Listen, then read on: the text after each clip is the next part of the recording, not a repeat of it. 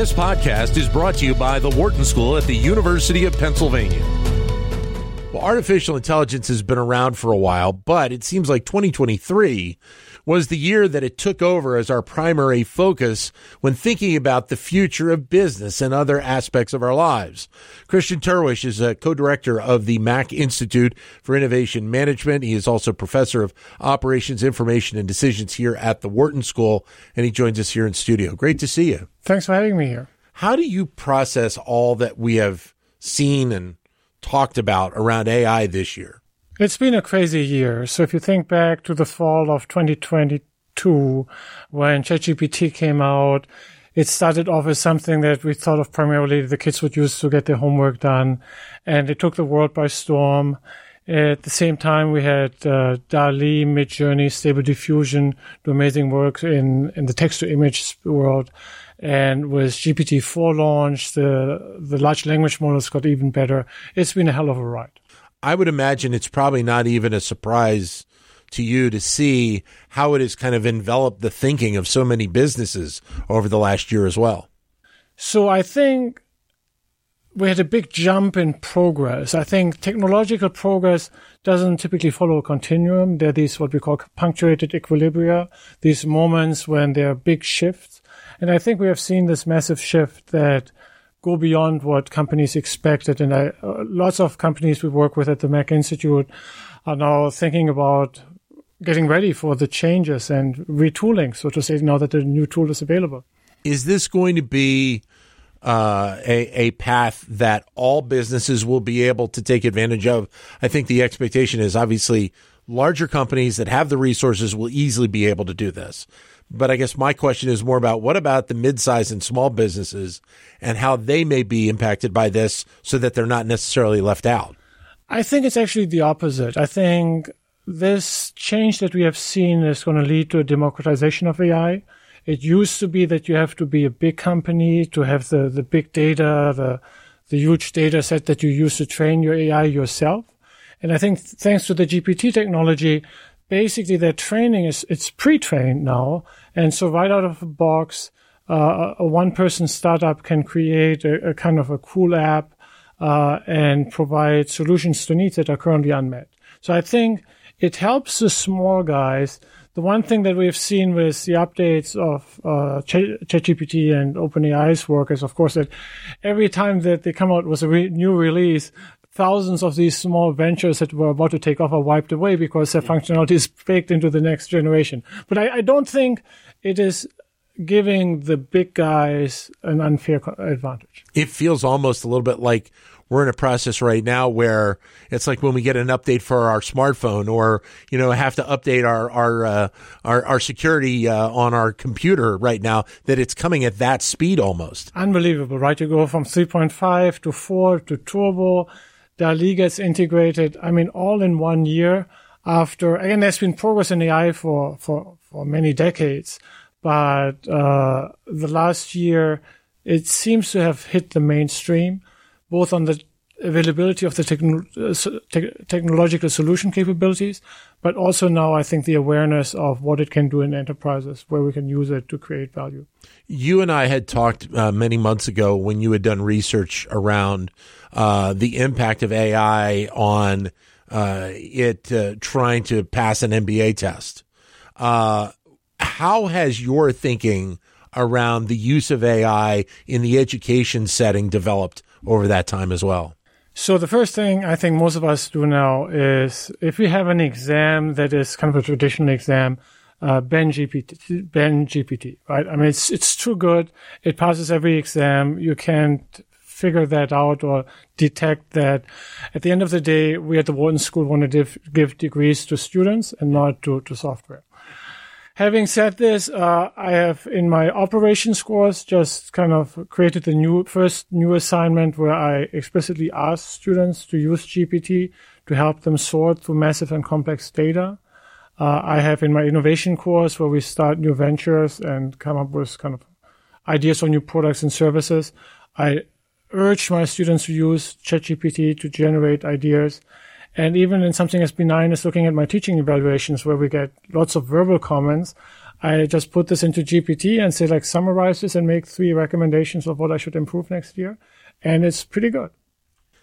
But so you don't have a negative viewpoint on it at all. It's very much a positive, and the benefits it can provide viewpoint. Well, maybe that is wishful thinking, but Okay. I mean, we don't have a choice, right? But I think, look, if all we did is we would go back to a world where we did not have this technology, it would be a waste, right? This is a huge opportunity for many professions, education, healthcare, and many others, of really dealing with the big problems. I mean, a lot of jobs, folks are burning out. Folks are working. I mean, we had a meeting with the American Institute, our board, last night. Folks from Penn Medicine were there. The burnout rate of providers, of people working in medicine, is huge. We need to help these people. And so if you give me a magic wand that makes me a 50% productivity improvement, I take the wand. So you just talked about impact. One of the areas of impact that has been brought up is AI going to eventually take jobs away? But there's also been a focus on how AI can support the efforts of a lot of people in the workplace. Absolutely, right? Which way do you think it's going to go? No, I think both, right? I mean, so there will be jobs that will change. I mean, basically, any job to be done, there is a customer who needs something. There is a provider that provides a solution, and they have to do this in a way that value is created. So that means the customer is willing to pay more than it costs to generate the solution. So now, first order effect is you have AI generates a solution which is much cheaper than the human generated solution. And so lots of people will have to change their jobs. But second order, there are lots of things that right now make no economic sense of doing, unmet customer needs, that we with AI can fulfill, which means that there are new jobs. And which way that goes, I don't think anybody knows. I know you've also taken a look at AI in the scope of entrepreneurism as well. How does that impact being an entrepreneur moving forward? So I think one of the great uses of AI is as a form of a brainstorming partner. We still see hallucinations in AI. We don't have the trust in the technology yet, where we would say, like, drive my car or manage my retirement portfolio. The nice thing with entrepreneurship and idea generation is you give me 100 ideas. Even if 99 of those 100 ideas are horrible, as long as there's one good one in the middle, I take that portfolio. And so I think that startup aspect of generating ideas for dissertations, for cancer research, for entrepreneurship, that part of creativity we can enhance now. And that to me is a no-brainer. I take that anytime. You bring up something interesting as well, because there are still calls to maybe slow down the implementation of AI so that we truly understand what the impact is. Where do you fall on that question? I mean, it's probably in our lifetime the biggest game changer that we've seen in history. I think you and I have been around for the internet becoming a big thing, right? Yeah. When mobile came. I think this is probably the biggest thing in our lifetime. So it's really hard to predict, right? I mean, you see people making the argument for superintelligence and that the robots will rule the world.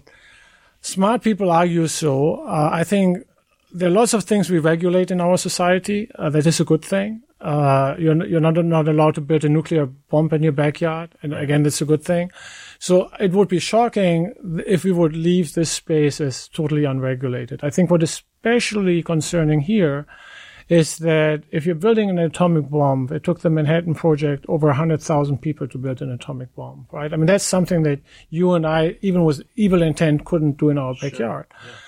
Yeah. You jailbreak a smart AI system, it could do horrible things. It will only take one offender. And so I think some form of security, some form of regulation, absolutely. Is your expectation then that the next couple of years we'll see even greater impact from things like ChatGPT moving forward? I mean, the first order forecasting is extrapolation, right? I mean, you basically extrapolate the line, and that suggests that we're going to see massive progress. It's not going to stop tomorrow, right? So we're going to see massive progress. How long this famous discussion of AGI, superintelligence, how far we are away, nobody knows. So certainly I don't know, but I think that is more of a philosophical. But it still feels like from all that's happened and with the potential impact of this technology now, in our labs, that it feels like it's still a little bit of the tip of the iceberg, doesn't it? Yes. And I think, again, it will not stop. If you, even for just another 1 or 2 years, you apply some form of extrapolation of the trend that we've seen over the last years, we're going to have J.K. Rowling level writing come out of ChatGPT. We could imagine the context window has just grown substantially. We could imagine much better science papers and dissertations be generated by ChatGPT. I don't think it takes much of a crazy assumption to imagine a world in 4 or 5 years where a lot of these things become true. From a business perspective, then, one of the things I wondered is, does this drive even a greater focus on what productivity will be in the future with employees and getting projects done, because you will have this component as an assistant to be able to get a lot of this work done in a quicker fashion, but also potentially in a more concise fashion as well? I'm a big fan of productivity. It sounds totally boring, German operations management type of boring. But again, think about professions such as healthcare. Think about educators. We need to make them more productive to improve their quality of life and have healthier patients and smarter children. And I think those productivities, it's up for us as a society what we do with these productivity gains. And I very much hope that we use them for better education and better treatments as opposed to for lower costs of healthcare and school. So you mentioned earlier about the element of stress that a lot of companies are dealing with in healthcare as well. Are there other avenues that the hospital industry is watching closely where they think that AI will be able to provide a benefit moving forward? I think in the news, the stories that reported is the capabilities of AI to help with the diagnosis, right? It can read in image to text. It can read X-rays. It can, I'm working on a project on mental health right now where it can do pretty decent diagnostic assessments. I think we forget how much of the life in a day of the life in the worker in healthcare, nurse or provider, how much that is writing notes, reports, keeping track of medical records. Yeah. I think a lot of that can be freed up.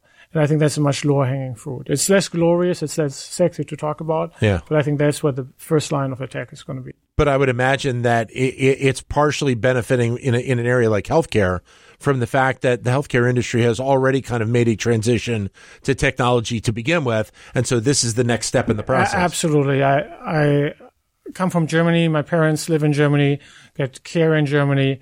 Unbelievable how this system is still paper-based and years behind. We have had lots of people joke and complain about the transition to the electronic health record. It's been the right thing, and I think we're going to see massive rewards from that. What are you most interested to watch or potentially see occur next year in and around this area? I think next year I want to see how we, speaking for myself, how we go from cool projects of, guess what, it can do that, towards really implementing at the bedside or at the school bench, implementing systems that lead to better outcome. I think we urgently need it. And this is going to be that next phase of learning for so many of the younger generations, is how AI can complement a lot of what we do as we are growing up and going out into the world. Yeah, and I mean, many years ago, you and I had discussions about MOOCs, right? Massive open online courses. Right. I mean, we were 10 years younger. Yeah, right? I forgot about that, yes. And so there we were saying how the MOOCs will disrupt everything. But what we couldn't do with the video-based teaching is that personalized tutoring. Yeah. And that, I think, is a major strength, that we have the technology now. Every kid can be picked up where he or she stands and be coached. And again, I'm in no way implying that we don't need human workers, teachers to do this, but we can customize the education to an extent that we could not do this before. And I very much hope that this overcomes a lot of the quality discrepancies around schooling. The OECD just this week released the PISA reports with horrible report cards on math and science for many of the developed nations. Kids have not recovered from COVID in the classroom. The test results are horrible.